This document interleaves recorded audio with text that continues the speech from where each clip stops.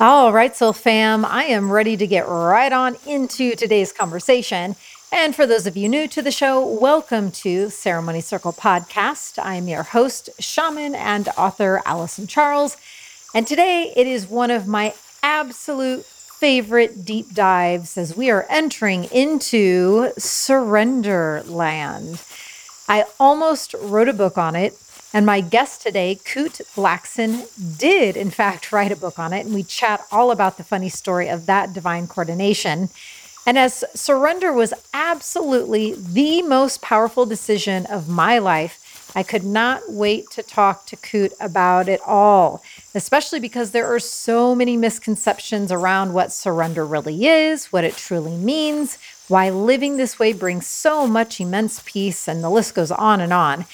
And Kute also has a really, really fascinating spiritual backstory. He grew up in Ghana, West Africa, and his father is somewhat of a true spiritual saint there with millions of devotees, and Kute was heir apparent to that throne. But his soul and his calling said otherwise. So today, Kute shares all about that very medicinal journey.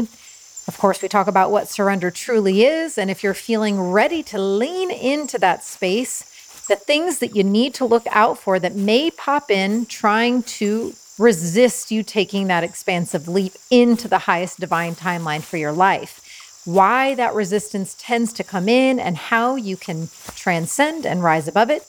We also chat about the most life-altering surrender moments Kute has experienced himself, the lessons and potent wisdom that came with them, and the benefits of living a surrendered life.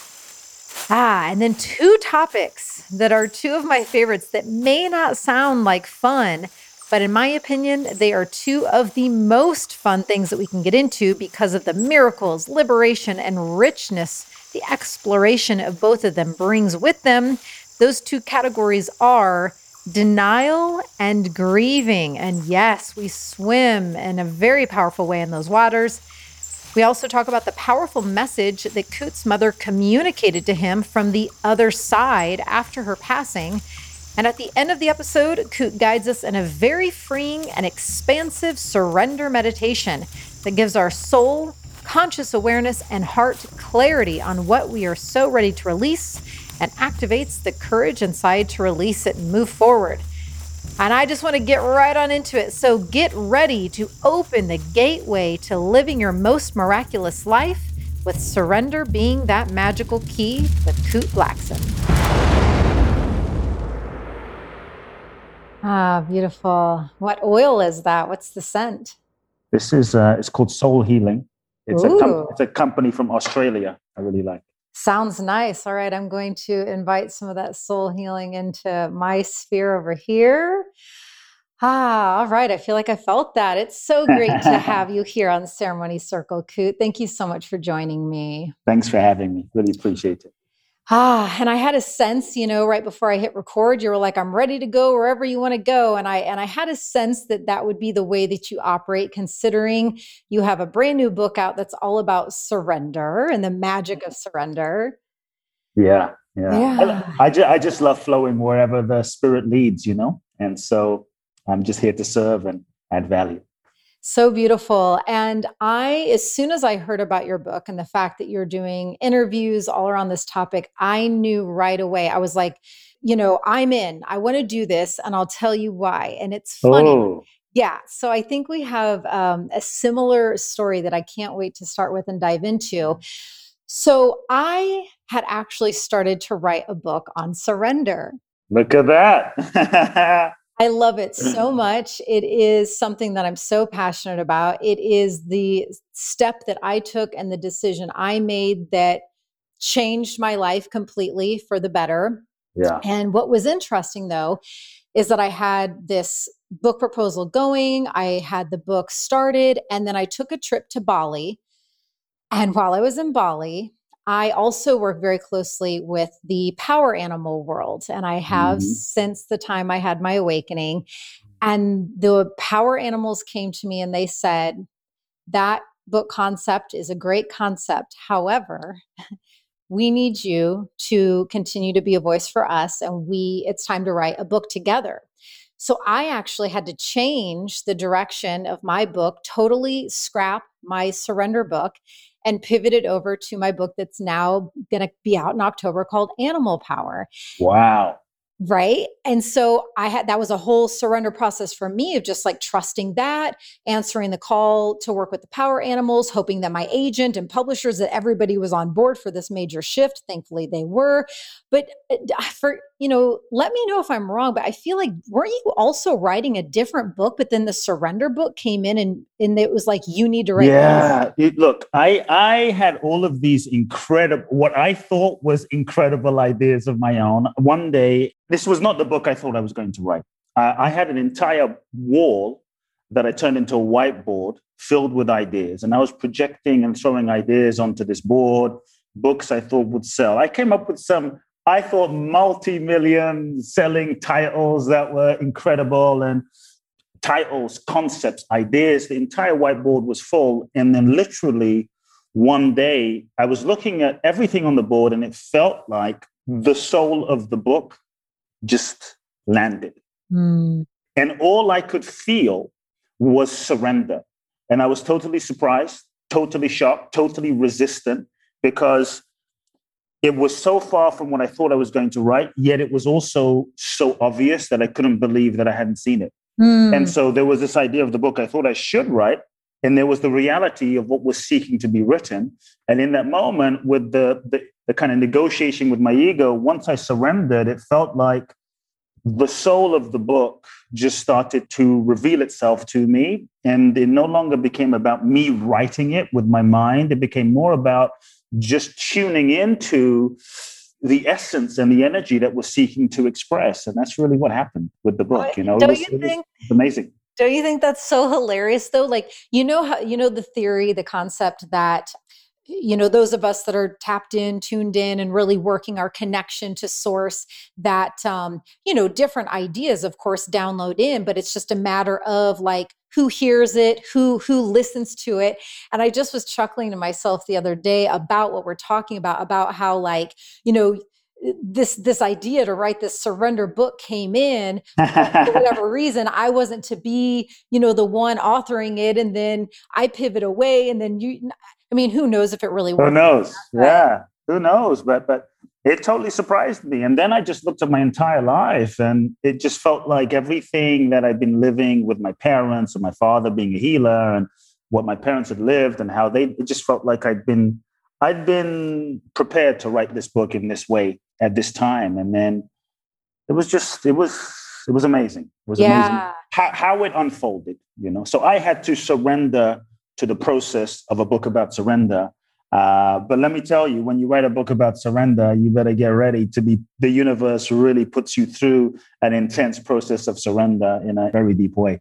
I have divine tingles activating through my body as you're saying that, because that was my next question for you, because I know what my experience was like writing my Animal Power book, and the teachings and the embodiment that I was sharing around that concept. Yes, there were so many rites of passage and major initiations for me along that book journey. So yeah, I wanted to hear from you. There were so many. There were levels of surrender that I'd lived up until that point. But then there was just dimensions and nuances of surrender that could only be experienced in the depth of, I'll just say it this way. There's fake surrender. And fake surrender is kind of like, I'll surrender, but surrender is still a strategy of the ego. I'll surrender so that X, Y, Z can happen. And surrender still is a formula. I'll surrender so that in order that I'll get the goal, get the thing, get the job, get the part. So I'll surrender, and you still have an idea of what will happen on the other side. And there's still that level of control and manipulation to it. There's still the level of control and manipulation. So surrender is conditional, and it's kind of like surrender hijacked by the ego, still to affect an outcome and manifest. There's still an identity, an I in the process of surrender. And what I realized through the levels of what I went through, and I'm happy to share kind of what happened, is in the process of real surrender, I feel like we're taken to a point where the I, or the perceived sense of ego identity, which really is an illusion, has to actually dissolve in the process of true, authentic surrender. That is a real death, a death of an idea, a death of an identity, a death of who we thought we were, a death of really everything, so that we're then standing in the nothingness, in the everythingness of what we really are. And so true surrender through that initiatory process for me, the levels of when you really surrender, it's unconditional. There's no, I'll surrender so that. There's no, I'll surrender if this happens. I'll surrender if she stays with me. I'll surrender if I get the job. It's just, I'll surrender. And the mind still has no idea. Really, if you're surrendering, the mind has no idea what's really going to happen on the other side. No idea. Now people think, oh, that's, how will you survive? What I found is in that no idea-ness space, there you tap into a no limit, boundless sort of true infinite possibility, because there's no projection of what can happen, then there's no limits to what can happen. Then you are in a dimension of possibility that is not limited by the ego, the past, the conditioning, the programming, the identity, the mind anymore. And that's when I found the real magic can happen. And so for me, when I started writing this book, I was in LA 23 years. Sounds like you were in LA too, yeah? I was in LA 23, never thought I would leave LA ever. I'm going to live and die in LA. I mean, it was like, I wasn't born there, but it was my roots. COVID hit, left LA, cried, it was like a death. It was like I died, but I had to leave LA, moved to Phoenix. Had a house in Phoenix, never thought I'd live in Phoenix. Here I'm in Phoenix, knew no one, left my office in LA, let go of my house in LA, everything I know. COVID hits, business just boom. My event business is just like, what's going on? End up breaking up with the woman I thought I was going to marry, kids, just everything, boom. Then I'm guided to sell my house in Phoenix, move to Miami, no idea why, barely know anyone, but just following this deeper impulse, of life and following this deeper unfolding. And I think in true surrender, there is a shift in the question we ask ourselves. Real surrender, I just think just so that everyone kind of is grooving in that similar ocean. To me, surrender is really letting go of control. Surrender is letting go of that illusion of control. Surrender is when we stop trying to force and manipulate life to be what we think it should be and fit it into our small idea or box of, what our mind has made up, the preconceived idea. To truly surrender, I think, is when we let go of the idea of who we think we should be, the life we think we should be living, to truly open to the life that is seeking to express the authentic impulse of existence, of life, of energy, of the divine, whatever labels you want to put, that is seeking to unfold and express. To really open to that, to me, is real surrender. And so I think in that space, the question moves from the old ego-based paradigm or model of what do I want from my life? What do I want from myself? What is my goal? I think that's an old model. And the question then shifts more and more to what is it that life is seeking to express through me? Boom. What is the deepest, impulse of what life is seeking to manifest through me and live through me and love through me and create through me? And to feel that, and to attune to that. And then I think we can align our actions, our strategy, our marketing, our planning, our goal setting around that deep, authentic impulse of life, which has an intelligence of its own.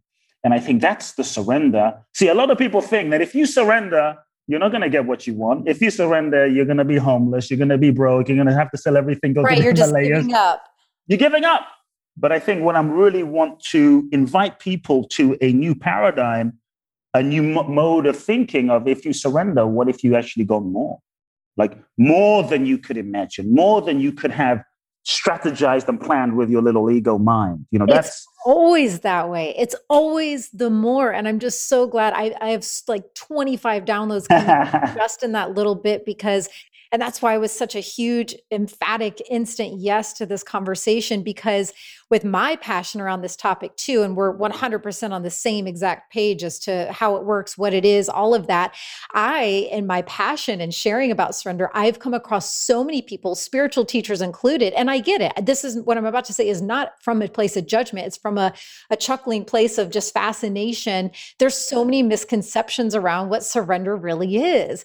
And so I'm so glad we got right into the heart of one of those is, yeah, so many people think it's just like, you become this like limp noodle, this wet spaghetti noodle that's just like tossed in the towel, given up. And for me, it is the most potent, divinely activating life force, enhancing and expanding alive power that you can possibly connect in with. It's the exact opposite of what so many people think that it is. Yeah, it's this. When we're called to surrender, many times what we're guided to do, truly, if we really feel the authentic guidance, is not always what we want to do. And many times it's our soul doesn't care about convenience. It cares about more our evolution. And so surrender takes a lot of courage in many ways. And many times it requires that we do things that our ego, our personality doesn't want to do. That's not weak. I mean, that takes balls, that takes heart, that takes discipline, that takes commitment. I mean, even for me, honestly, the process of writing the book, and I've written 2 books now, I hate writing. I love speaking. I would rather like chop my finger off than write. I mean, it's kind of that painful, but I do it. And so every time I sit down to create and write, it is a deep, profound process of surrender, of having to let go, of having to commit more deeply to the impact I feel the work can have than my petty little fleeting mood in the moment. That's a surrender, And so surrender, I think, is the courage to listen to your heart and soul that might tell you, you know what? You're in a relationship, and this relationship is not the right relationship. You've been in this relationship for 8 years. It's comfortable. You're not in love. You've outgrown each other. You're wrong for each other. But maybe you've been staying because it's comfortable. It's familiar. You're not sure if you're going to get love anywhere else. What will people think? You feel guilty. To me, surrender is the willingness to tell yourself the truth and the courage to tell yourself the truth about what you really feel and own that. That's surrender. So it takes courage. It takes real courage. And I think even as a place where people can start, if they're wondering, well, how do I start? Tell yourself the truth about who you are and what you feel, even if you don't take any tangible actions on it. Sometimes the action part can freak people out. So we just bullshit ourselves and we don't tell ourselves the truth because we're afraid of, if I really tell myself the truth about what I feel about this situation, my job, my relationship, this dynamic, this friendship, what does that mean? I don't want to do that. So I'll just stay in denial. And so I think where we can start to surrender is just start being honest with, this is what I feel. Like, yes. What lies am I telling myself? Yes. I love that so much because as you've been talking, 2 phrases or words keep coming in, and it's getting out of your own way and trust. Yeah. And those are 2 main permeating things that are in this orb of surrender that we're talking about. And yeah, before I had my spiritual awakening, I was in so much denial and so much illusion, so much suffrage, so much increasing anguish. It was just building and building because my own soul, body, all my guides, everything was trying to get my attention, but I was denying all the information coming in. So it required this major divine intervention to wake me up. And then the first step that I did after that was to surrender. And so I would love for you to share, when I surrender, I'm surrendering it all. And I'm surrendering it all to Great Spirit, God, Goddess, Great Mother Earth, and the divine wisdom, love, light, and truth that is me and lives within me. So it's like I'm surrendering to what I feel is the highest divine intelligence outside of me and also within me. So I'm sure people are wondering if they've never walked through this process, but it's speaking to them. It's like, who am I giving it all up to? Okay. I think you hit something really interesting. about the process of surrender. You talked about denial. I just want to address that because I think it's so important. I think like that first stage that we often go through is denial.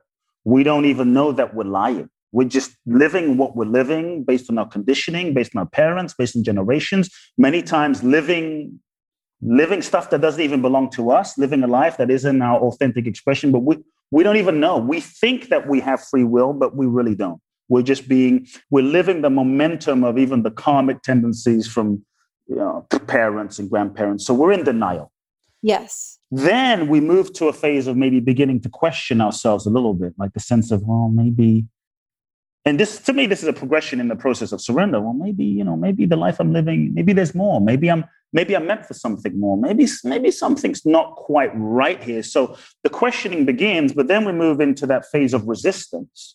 I think in that phase of resistance, the ego, our perceived sense of self, who we perceive ourselves to be based on memories and experiences and past and conditioning, that perceived sense of self starts getting a little freaked out because, wait a second, I'm going to change. Well, who will I be if I really shift? And so the ego kicks in, resistance starts happening. And then many times we stay in resistance for years, resisting the truth, resisting the surrender, resisting the letting go.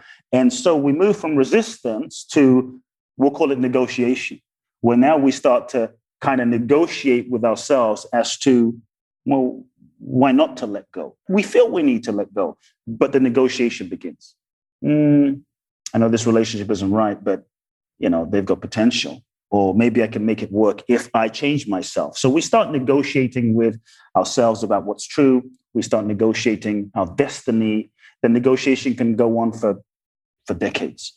Then, no matter how much we negotiate, I think there comes a moment where we have to accept reality and we move into acceptance.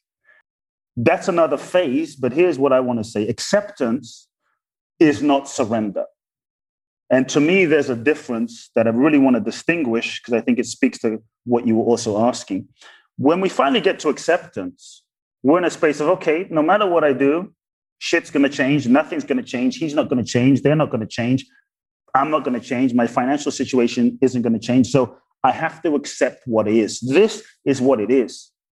But in acceptance, there can still be a closure. In acceptance, there can still be a non-openness, yes. a subtle resistance. Like, let's say it's raining outside. You don't want it to be raining outside. You're pissed off it's raining outside, but you take an umbrella. You've accepted that it's raining outside, but you're still upset and moaning and complaining that it's raining outside. But you've accepted it. True surrender is the open-hearted participation with the process of life and experience that is unfolding right now.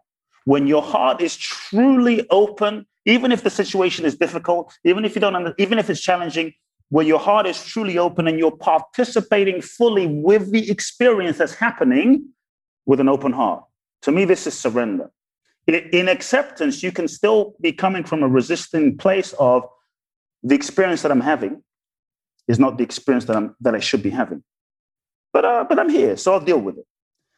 To really, I think, move into true surrender, a couple of things. At least there's one belief and there's one thing, one concept.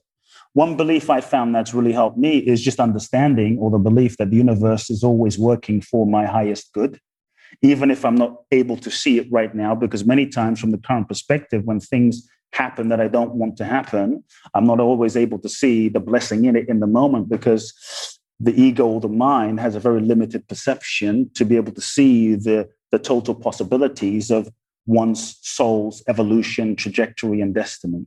And so the other thing I would also say is, as souls, we incarnate into this human experience. As souls, we incarnate into this human experience to grow, learn, and evolve. To me, life is simply a classroom for our soul's evolution. And every experience, every relationship, every pain, every hurt, every up, every down, everything is really part of our soul's curriculum to grow, learn, and evolve and become more of who we really are. And I think when we shift our perspective to a more solistic, a more soul paradigm perspective to understand that it's ultimately the whole game here is about our evolution and our growth, then I think it allows us to change our relationship with experiences so that even if they're challenging, even if they're difficult, we're able to more surrender to them. That doesn't mean they're easy, doesn't mean it's less painful, but I think we're more able to surrender to participating with them with the understanding of the perspective that my soul is seeking to learn something here. My soul, so what is my soul seeking to learn in this situation? And that becomes part of the surrender. And so between acceptance and surrender, though, there's a phase that I often find is missed a lot of the time, and that is grieving. I think many times we miss the phase of grieving. We skip the phase of grieving in an effort to, I want to hit surrender. I want to go into surrender. I want to just be in surrender. But if we don't allow ourselves to grieve fully, I think many times we won't be able to move into that true, authentic surrender fully. There'll be parts of us that are not capable, parts of us that are still resisting, parts of us that are still holding on to past pain because we haven't fully processed them on sort of mental, emotional, psychological, physiological levels to really release that old energy. To me, surrender is a death. It's a death of the old. It's a death of an idea. It's a death of an identity. It's a death of a phase. And so I think if you're truly surrendering, there will be some grief that comes up, even if what you're surrendering to is something beautiful, a new relationship, a new love. It's a letting go of what could have been. It's a letting go of the old. It's a letting go of an old phase of one's life. And so I think we have to really honor the grieving that comes up in the process of surrendering. I mean, and sometimes we don't honor the grieving because we're afraid if I truly grieve, it will never end. If I truly grieve, it will last forever. If I truly grieve, I won't be able to cope. Sometimes we hold on to the grieving as a way to not let something go. Because if, for instance, if I don't really acknowledge that my mother has passed away, I don't really grieve that, then I can still hold on to a part of her and not really acknowledge she's gone. If I don't really grieve the end of a relationship, then I can still be in denial about the fact that it's really over and still have a piece of that person. And so, yes, that piece that you're talking about is so, I also agree, it's so vital because, again, back to that trust piece in the grieving process is when you learn to trust yourself to navigate any feeling that needs to be felt, moved through your body, expressed in whatever way. And you start to develop this. I mean, to me, it's the most powerful trust you can have to know that no matter what this earth school, brings your way, no matter what challenge that's meant to ascend you comes in, that you've got the navigation within yourself to find your way through it, to feel your way fully through it. So I'm so glad you brought that grief piece in as like a final doorway through that. It's an opening. Surrender. Yeah. It's an opening. I think, look, all feelings tend to remain present until we feel them fully. And when we feel them fully, all feelings tend to truly, authentically dissolve, because no feelings last forever. And so I think when we're able to feel them fully, we honor the past, we release that, then we're truly able to open to the new. I remember when my mother passed away, this is also part of what inspired the Magic of Surrender book. When my mother passed away, and she was someone I was deeply close to, she was diagnosed with stomach cancer. I got to be with her for an entire year. And it was a year of beautiful, excruciatingly beautiful grief, of releasing her and letting her go. And when she passed, I remember the levels of grief, but it was so strange. It didn't feel bad. It felt so beautiful because in the grieving, it was as though my heart broke. And in that grieving of allowing my heart to break, it was as though the shape of my current heart's capacity to love broke open to more. And so there was a layer of grief happens in stages and layers. It doesn't happen on a timeline. And so it was this processing one layer of grief of her death, which shattered my heart. And rather than being broken, it was breaking open to more love. And so the shape of my heart just kept breaking open and expanding with each acknowledgement and layer and processing of the grief. And so it felt as though my capacity to love her, to love people, to love the world just kept growing in the process of the grief. And I think there's something really profound that happens when we allow ourselves to grieve. There is another dimension and level of strength that as human beings we access when we go through the grief, when we survive what we thought we may not survive to still be there. There's a whole nother dimension of strength that we find when we break open and we're still expanding and we're still present. And there's this other level of richness. Yes. And just this divinity. And I don't want to, take the whole time to talk about grieving, but the last little thing that I'll share is, recently I have been in some different types of grieving processes. I haven't shared too much about it, actually, really at all on any episodes of my show yet, but the illustrator of my Animal Power book passed away. And yes. And, basically the last pieces of art that he ever created are the animals in this book. And, when I found, and he was only 30 years old, lived in Brazil. And, but in the medicine of hearing that news and processing and leaning in to that process and really specifically in the grief sphere, grief portal. Wow, was I just astounded. The texture that's in there is unlike any other texture. Yeah.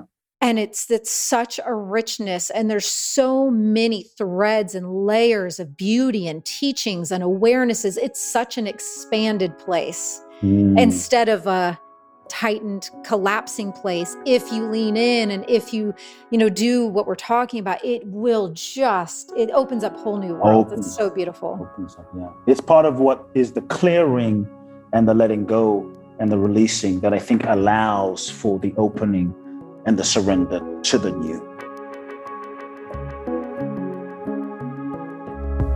I want to take a moment to thank Star Animal Sunday's Power Animal Fine Jewelry for making this episode possible. You all know my deep reverence for the power animal world. I even wrote a book on it. And this eco-friendly brand promotes the preservation of animal habitats. It features 19 different power animals, and it is all created from repurposed gold and ethically sourced diamonds.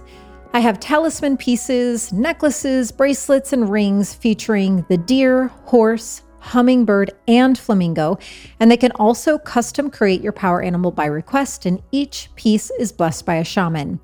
And you may have seen this jewelry featured in Vogue, Harper's Bazaar, on Halle Berry, Naomi Watts, Selma Blair, the list goes on. And I truly adore and respect Star Animal Sundays so much. So if you are feeling the draw to explore the power animal world with them, you can use the code STARPOWER at checkout, and you'll get 3 complimentary meditation candles valued at $80 with your purchase. Most importantly, 25% of sales that come from using the code STARPOWER at checkout go to the Javari Project's Alternative Livelihoods Program. The Javari Project is a registered for-purpose organization working with a coalition of partners such as cultural sanctuaries and indigenous communities, one of which is one of the most pristine biodiverse areas in the world that has an unparalleled diversity of plants and animals and is home to the highest number of remote, uncontacted indigenous peoples known today. The Javari Project and cultural sanctuaries identify and evaluate the current threats to the cultural and environmental assets of the Javari region in order to sustainably support their territorial rights, protect their livelihoods, and preserve their habitat. So I highly urge you to please support these incredible causes. They're very near and dear to my heart. So you can make an impact as well as connect with your animal power by visiting www.staranimalsundays.com. That's www.staranimalsundays.com. ANIMALSUNDAYS.com and use code STARPOWER at checkout.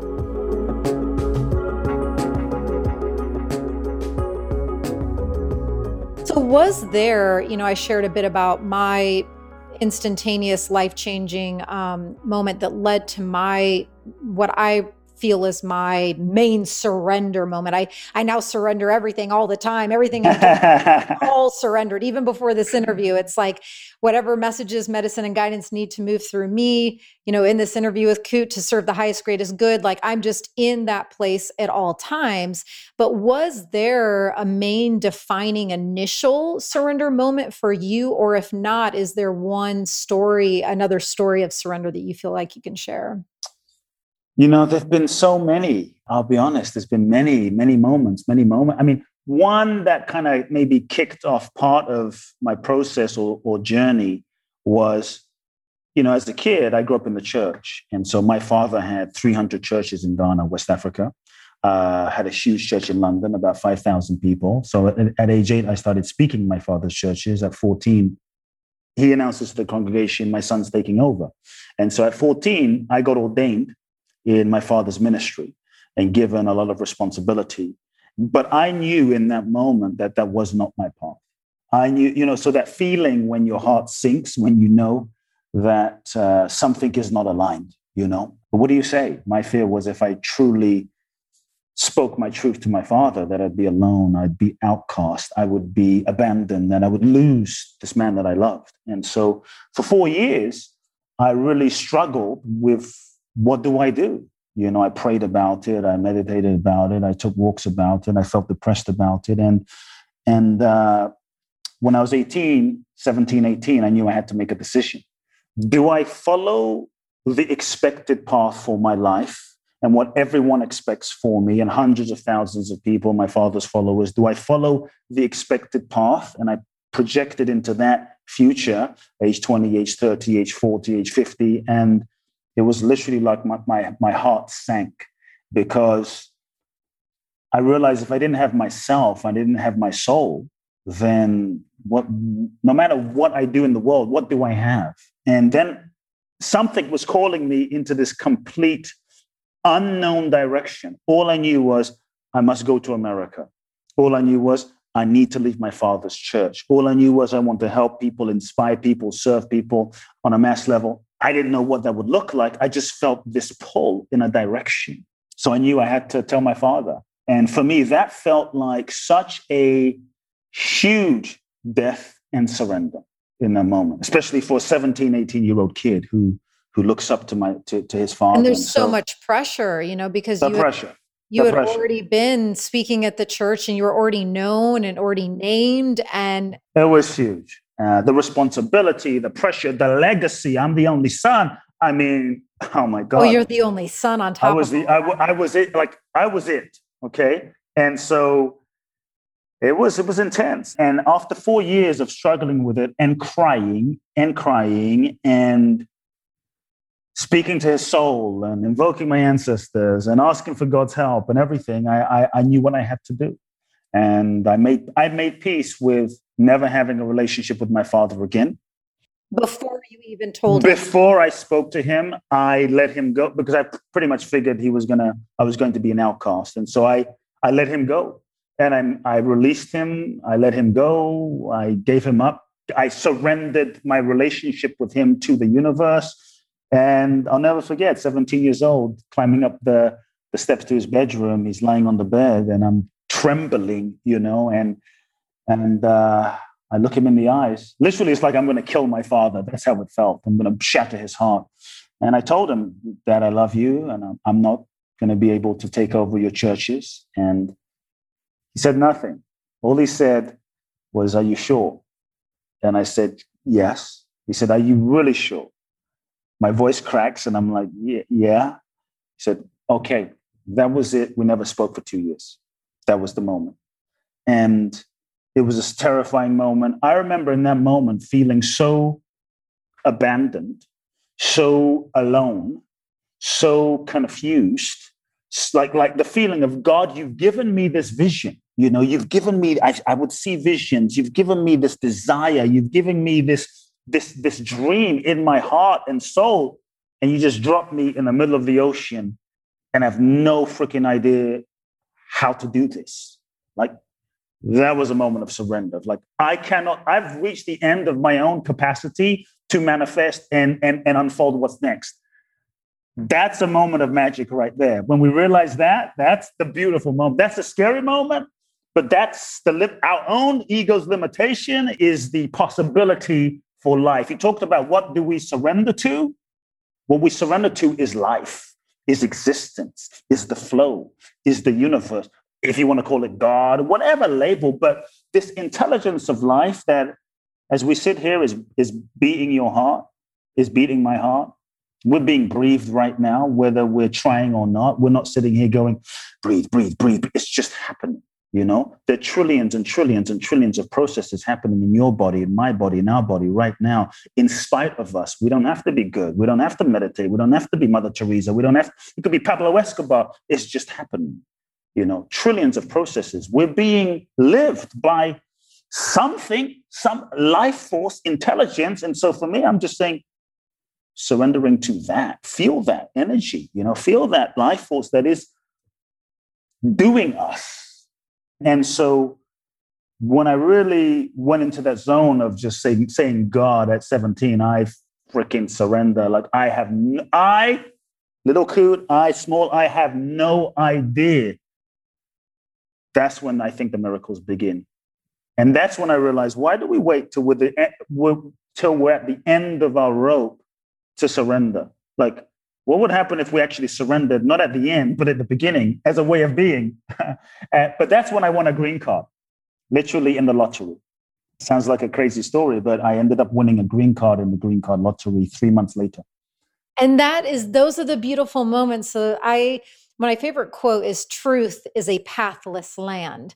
And, so when you were sharing about that space that you entered into once you had spoken your truth to yourself, to your Father, and then you realized you're in that void, but simultaneously that void is also, you've officially clicked into that co-creative space of working with the allness, the all that is of the divine. And you then entered into that place of truth being a pathless land.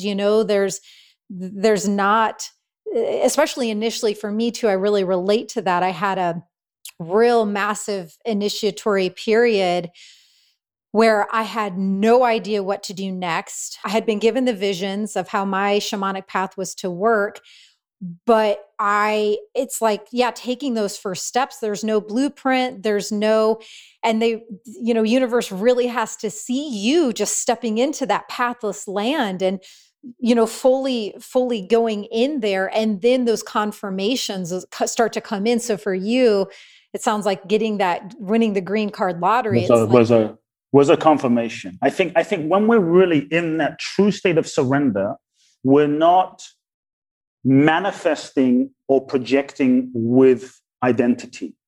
And when we're truly in that space of openness, we get out of our own way. And because there's no I, there's no limitation. And I think in that true openness of surrender where I don't know, we are open to the all. And in that true space of surrender, that's when life manifests through us. We go beyond being the one that's manifesting, and I think the one manifests through us.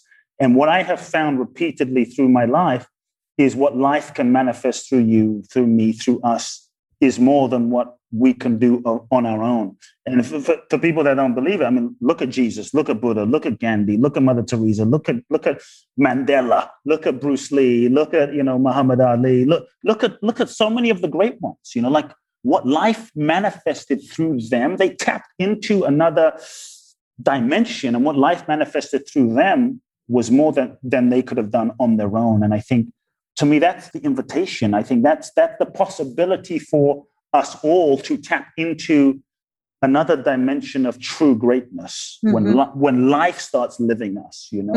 I think that's the magic. And also peace.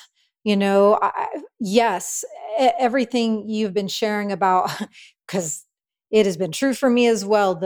I've had to activate levels of courage that I didn't even know were possible to tap into, to live by the calls and to live in this surrendered way fully. However, yes, it can be scary at times. And yes, it can seem very illogical sometimes, the directives that we're given to follow, and it can require so much courage. But when you are living fully in that place, you are in peace at all times because you're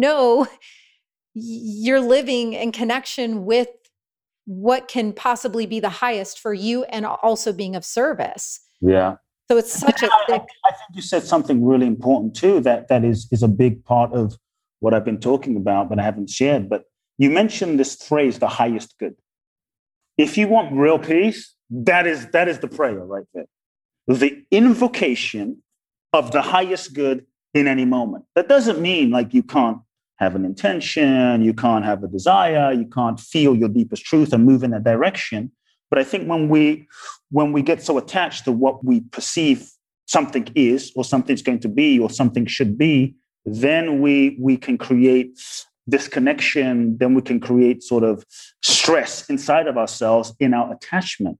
But I think when we really invoke and affirm in any moment, universe, I ask for the highest good to be made manifest in this situation, in this friendship, in this, business, in this relationship between me and this person. I'll give everything. I'll do my part, show up fully, and I ask for the highest good to be made manifest.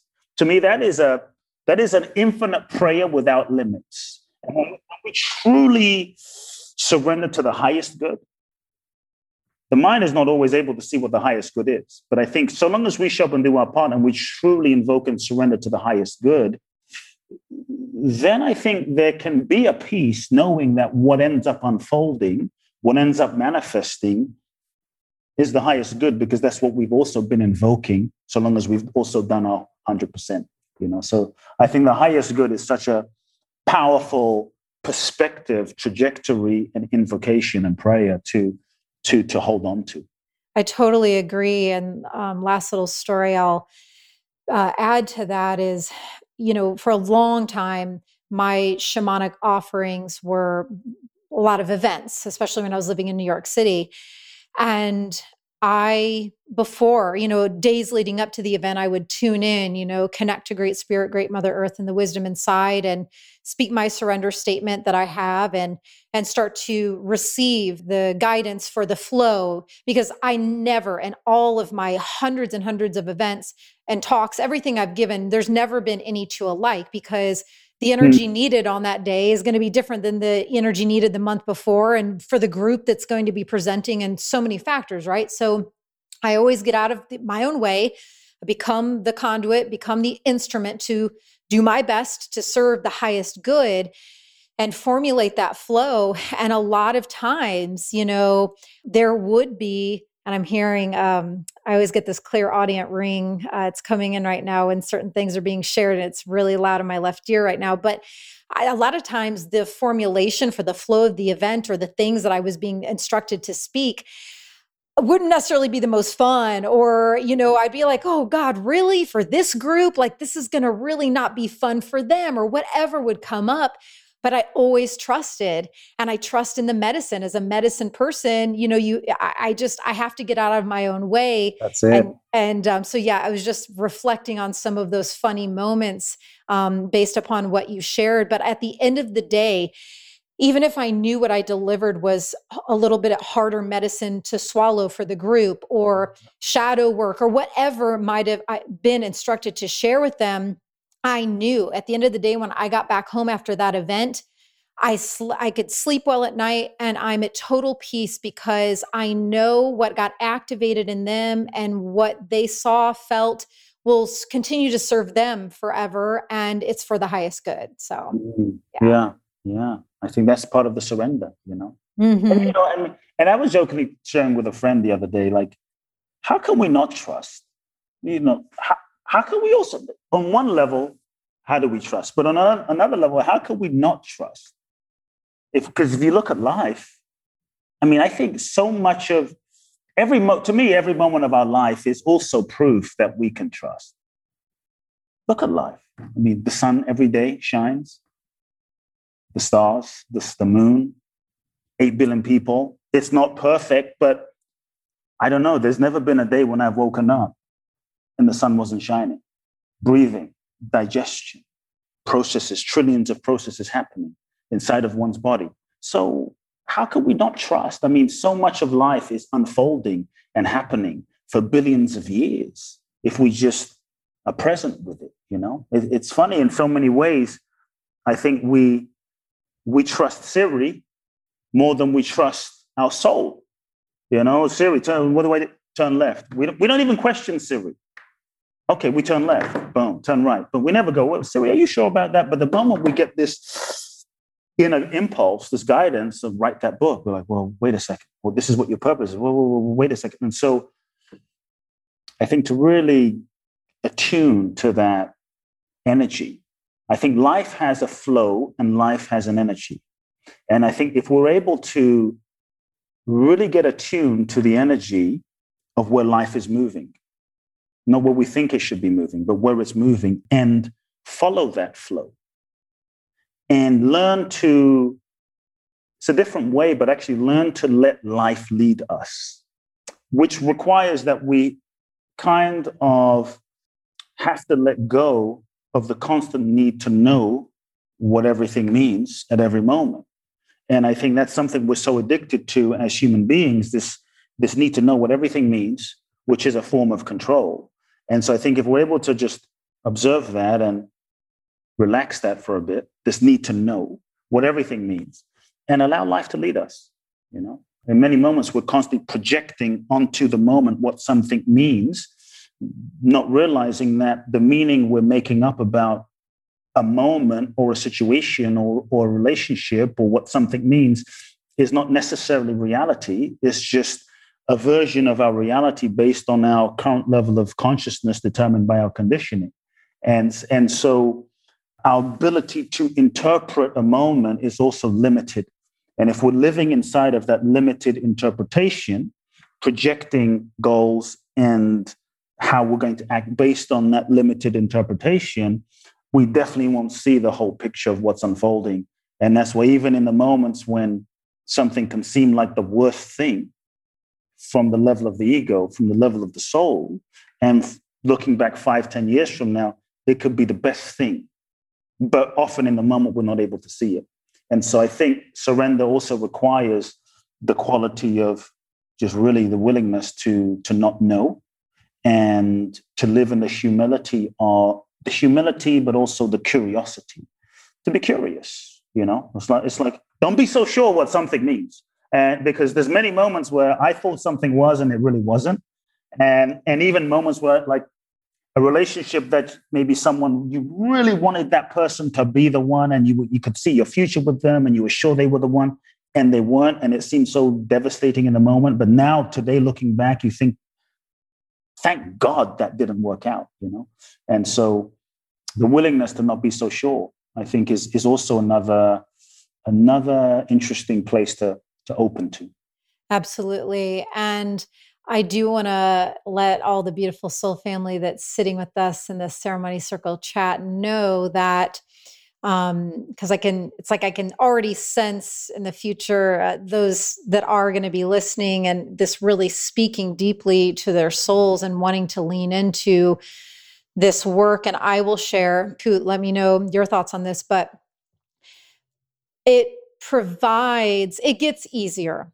That's the easiest way that I can explain it, is that once you open yourself up to this space that we're talking about, and the trust in yourself and all that is starts to grow and grow and grow more, and you realize the affirmative miracles that are presented for walking in this pathless land and all of these things, you know, I'm to the point, and it's been this way for quite a while. My favorite part is blindly living by the calls. It's my absolute, that is everything to me. You know, I can't imagine doing life any other way. So, you know, I just wanted to let people know, especially if they haven't started to live in this way, that it's an incredible ride.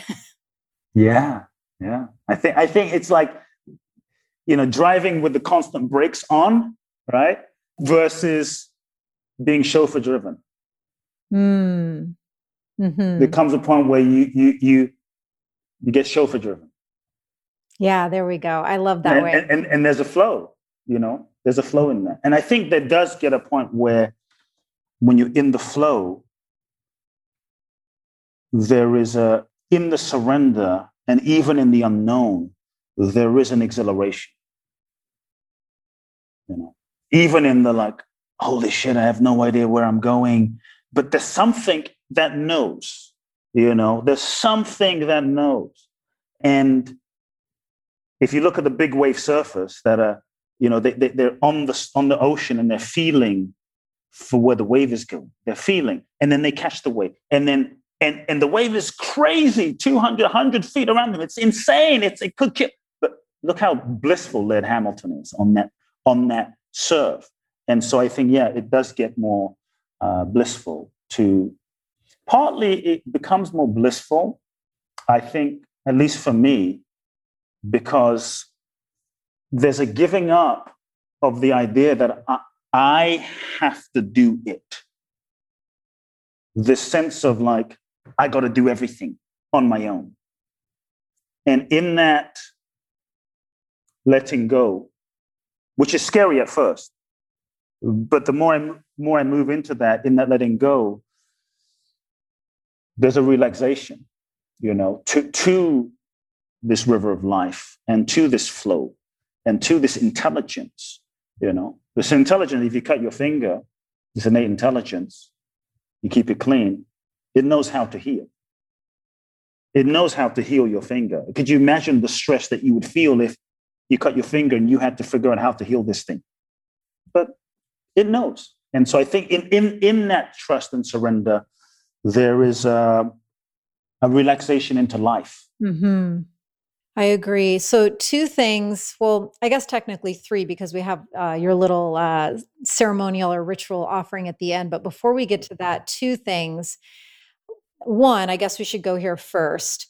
For those who this is really, really tugging at their soul, of course, there's your book, The Magic of Surrender, that they can get. And I'm sure you walk them through this entire process. But for that, is there a next step? And of course, everyone's different, but is there anything coming to you that you can offer to them if they're like to a place where they're like, all right, you know what? I'm ready for this. I am sold on this surrender thing. What can they do after they're done listening and sitting with us?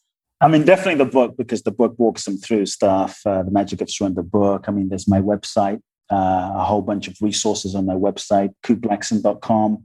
For people that really want a deep dive, this 12-day event I do in Bali, due in December, depending on travel and all of that. But that www.boundlessblissbali.com, people can find out more there.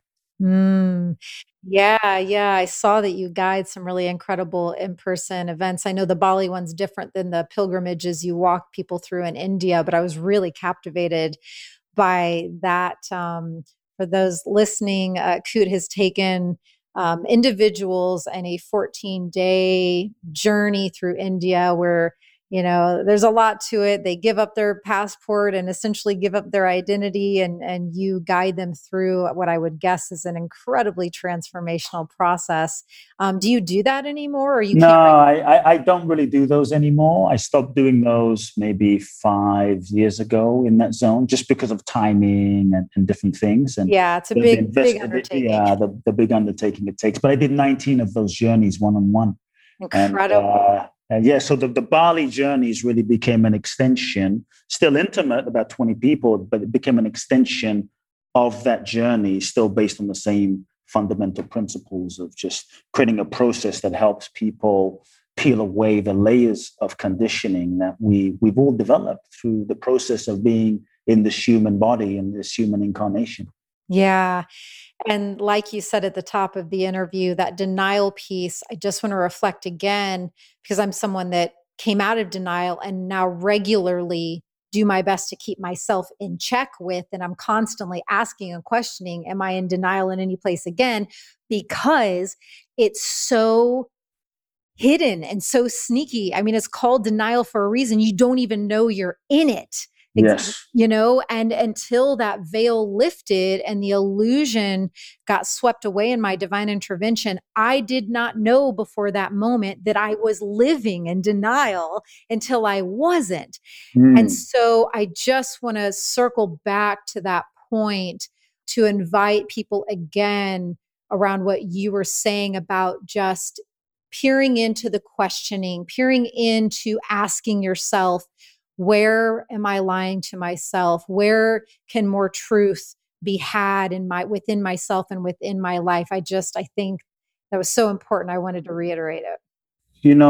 In terms of the denial piece, if people are like, I'm in denial, how would I even know? One place that might give them a clue is look at where you feel pain in your life. If there's some deep pain emotionally, that might be a sign that you're in denial. But if you're in such denial that you're not even in tune with the pain, well, then how would you know you're in denial? One place might be look to see if there are physical symptoms, physical ailments, disease of some sort manifesting in your body where the suppressed, denied, truths, because there's no space for it to even manifest energetically, emotionally, manifest physiologically or in your body in some dis-ease or physical pain, back pain, neck pain, shoulder pain, liver, something in the physical body is where that energy can also go, get stored, get trapped, manifest. Sometimes what we deny, emotions we deny, manifest in the people that we repeatedly attract. So if we're denying certain things we're angry about, we keep manifesting raging or angry people in some way. That can be a sign if it's a constant pattern in our life as well.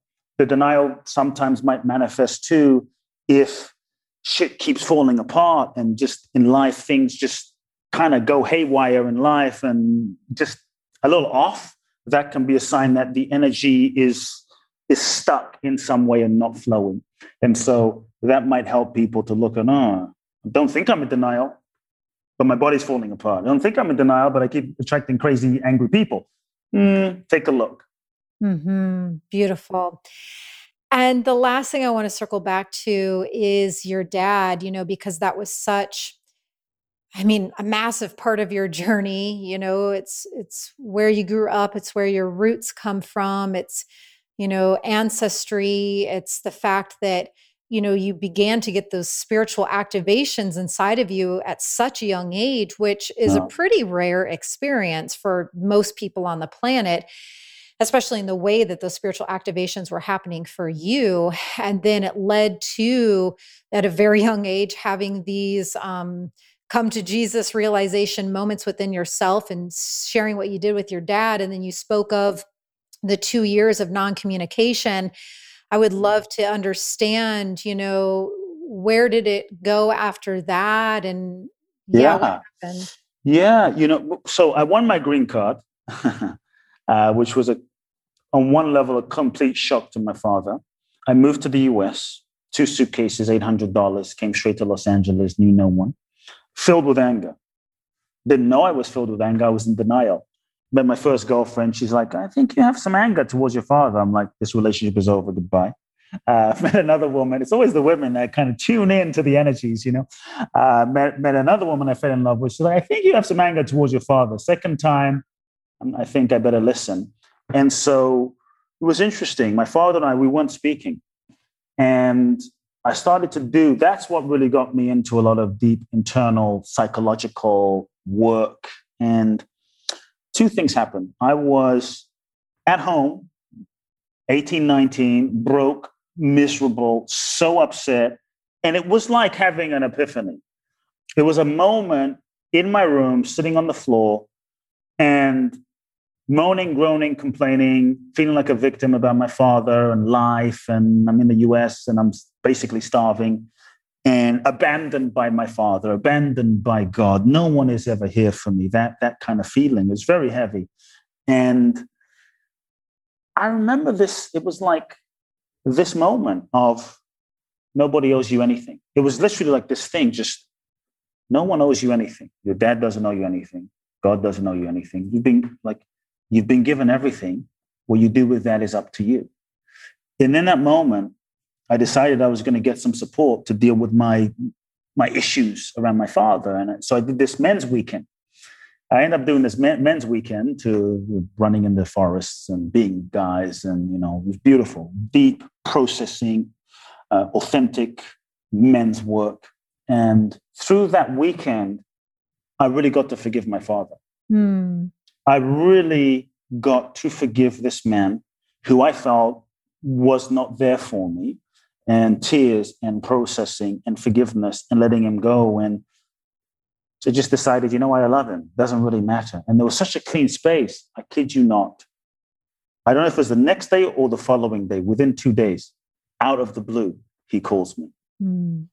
Out of the blue. Like the energy had shifted. He calls me. The relationship with my father within myself is what shifted, really. And it's always the relationship with the other person within ourselves that is more important than even the relationship itself. And so once that shifted, something shifted over there. He calls me and he said, son, I think we need to speak. And that's when we began a conversation, and it was a step. It was a beautiful step. It was a beautiful breakthrough. But it was a long journey. It was far from perfect, but there was a lot of forgiveness, a lot of healing that happened. Fast forward 20 years, my mother passes away. And at this point, I'm really, pretty, I would say, at peace with my father, much closer to my mother, but at peace with my father. When my mother passed away, I did not understand why she passed away before my father, because she's 11 years younger. There was always the expectation that she would go after him. When she passed away, she would communicate to me from the other side. And I asked her in one of my grieving sessions, why did you go? She said, I passed away now to gift you this relationship that you're about to have with your father. Whatever karma needs to be resolved, because I've removed myself, you and him get to resolve that between you for the next however many years you have. So do it. That's the moment. This was 3.5 years ago, when I vowed I would basically call my father every day for the rest of my life, the rest of his life, as a devotion. It didn't matter if he called me or not. Didn't matter if he reached out or not. Nothing mattered. All that mattered was the loving. So there was, for me, another level of surrender to, I love this man. None of the other shit matters. None of the past matters. All that matters is, this is the soul that I have an agreement with, that birthed me. What an honor and privilege to have the energetic frequency of his, DNA, his consciousness, to stand on that sort of vibrational shoulders. And I'm just going to honor and love his soul, because the bottom line, I love him. Personality is personality, but I love him, and that's all that counts, and that's all that matters. And so every day I call my father now, just to love him, just to check in with him, just to honor him as a son to a father. And what's amazing is the level of our relationship, it just transformed. It just transformed and healed. And he realizes what I've done. And the depth of intimate sort of, it's not like we have long conversations, but the depth of intimate connection that I had with my mother, I now have with my father. And so the healing has come full circle, even in that process. And so, but it took me just surrendering to also the loving, the loving. Yeah, truly unconditional. Oh, wow. That was such a beautiful story to share. Thank you so much for your willingness to do that. Such, no medicine quite like unconditional love medicine. So such a perfect way to end our chat. And I would love if you have any sort of brief guided anything. Brief. There. All right. I just invite everyone just to take a moment, close your eyes, just breathe for a second.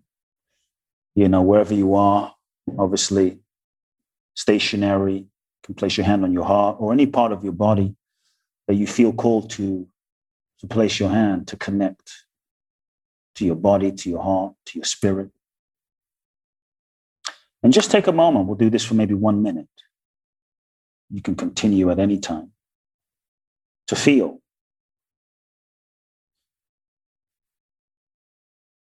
In the depth of your heart, what you are called to or move to release or let go of at this time. The next level of your life requires the next level of you. The next level of you requires that you release what is no longer aligned. So just take a moment to compassionately acknowledge in your heart what you know it's time to let go of. Maybe there's a way of being. Maybe there's a way of relating to yourself. Maybe there's a story. Maybe there's an addiction. Maybe there's whatever it is. Just take a moment to gently acknowledge that. Take a moment to have an honest moment of surrender to the truth in your heart. Maybe there's a friendship or a connection, or something that needs to be released. Take a moment to hold that in your heart. Maybe it's a part of you. Maybe it's a person. Whatever is symbolized as that part, you can simply take a moment, see it, visualize it. If there's anything you want to say to it,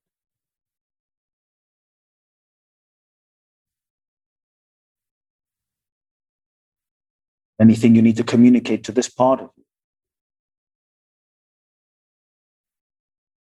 anything you need to acknowledge to this part of you, or simply beginning a process of saying goodbye.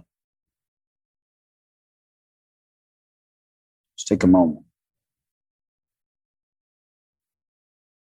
Thanking this part for whatever it has been serving in your life.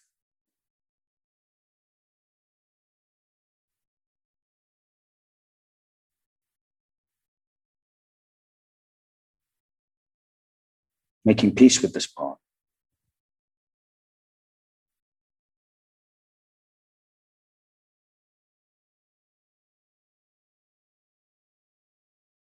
Blessing this part.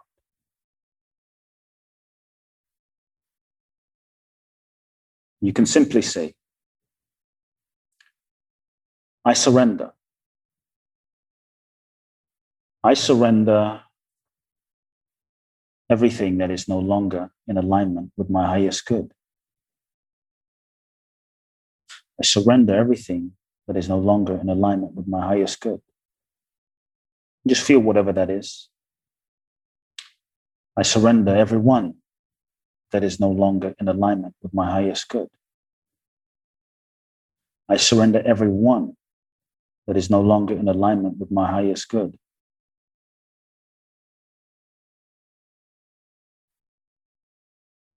I invoke the highest good. I invoke the highest good. I surrender. Taking a deep breath. Just once more. I surrender. I surrender everything that is no longer in alignment with my highest good. You can honor it. You can bless it. I surrender everything that is no longer in alignment with my highest good. You can thank it for what it served. I surrender everyone that is no longer in alignment for my highest good. You can bless them. Surrender everyone that is no longer in alignment with my highest good.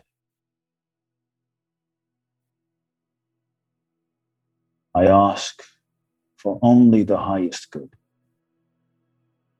I ask for only the highest good. I surrender. Just take a deep breath and exhale, everyone. Just breathe out. And slowly you can open your eyes. 3, 2, 1. Your eyes. Welcome back. Stretch and welcome back.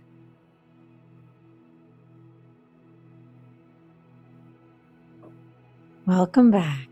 Welcome back. Ah, that was so nice. I really felt your embodiment with these teachings, and just want to thank you. I was really looking forward to connecting with you, and I had such a great time. So, yes, thank you everyone for joining us. And you know that within the show notes, I always have all the guests' website links and how to get their books and how to connect with them on social media. So you can always go to my website for all of that, or go to Coot's website. What is your website? CootBlackson.com. Okay. Any final parting words? Or do you feel complete? Yeah, just, if you want the magic, you've got to surrender. And surrender is the password to freedom. And so it is. Thank you. Woo! What a powerful voyage that was. It is just my greatest honor. It brings me so much joy and activates and lights up my soul to be able to sit with these incredible, embodied, true spiritual masters and leaders from all over the world. I ask that you please, if you feel called, continue to support them and their work in whatever way that feels aligned for you. Please go to my website where all the show notes are listed, www.allisoncharles.com. That's www.allisoncharles.com, so that you can access their direct links to their website and social media platforms and additional information about them. And remember, what makes Ceremony Circles so unique is that at the end of every single episode, as you just experienced, we immerse in a powerful ceremony, ritual, invocation, prayer, spiritual song, some sort of activation that the guest feels called to offer on that day. So listen to your intuition. If at any point moving forward, you feel called to come back and re-immerse in this guided ceremonial experience, do so. Because I guarantee every single time you experience it, you will receive a new medicine transmission, a new awareness, a new awakening aspect within your soul. It has been an honor voyaging with you.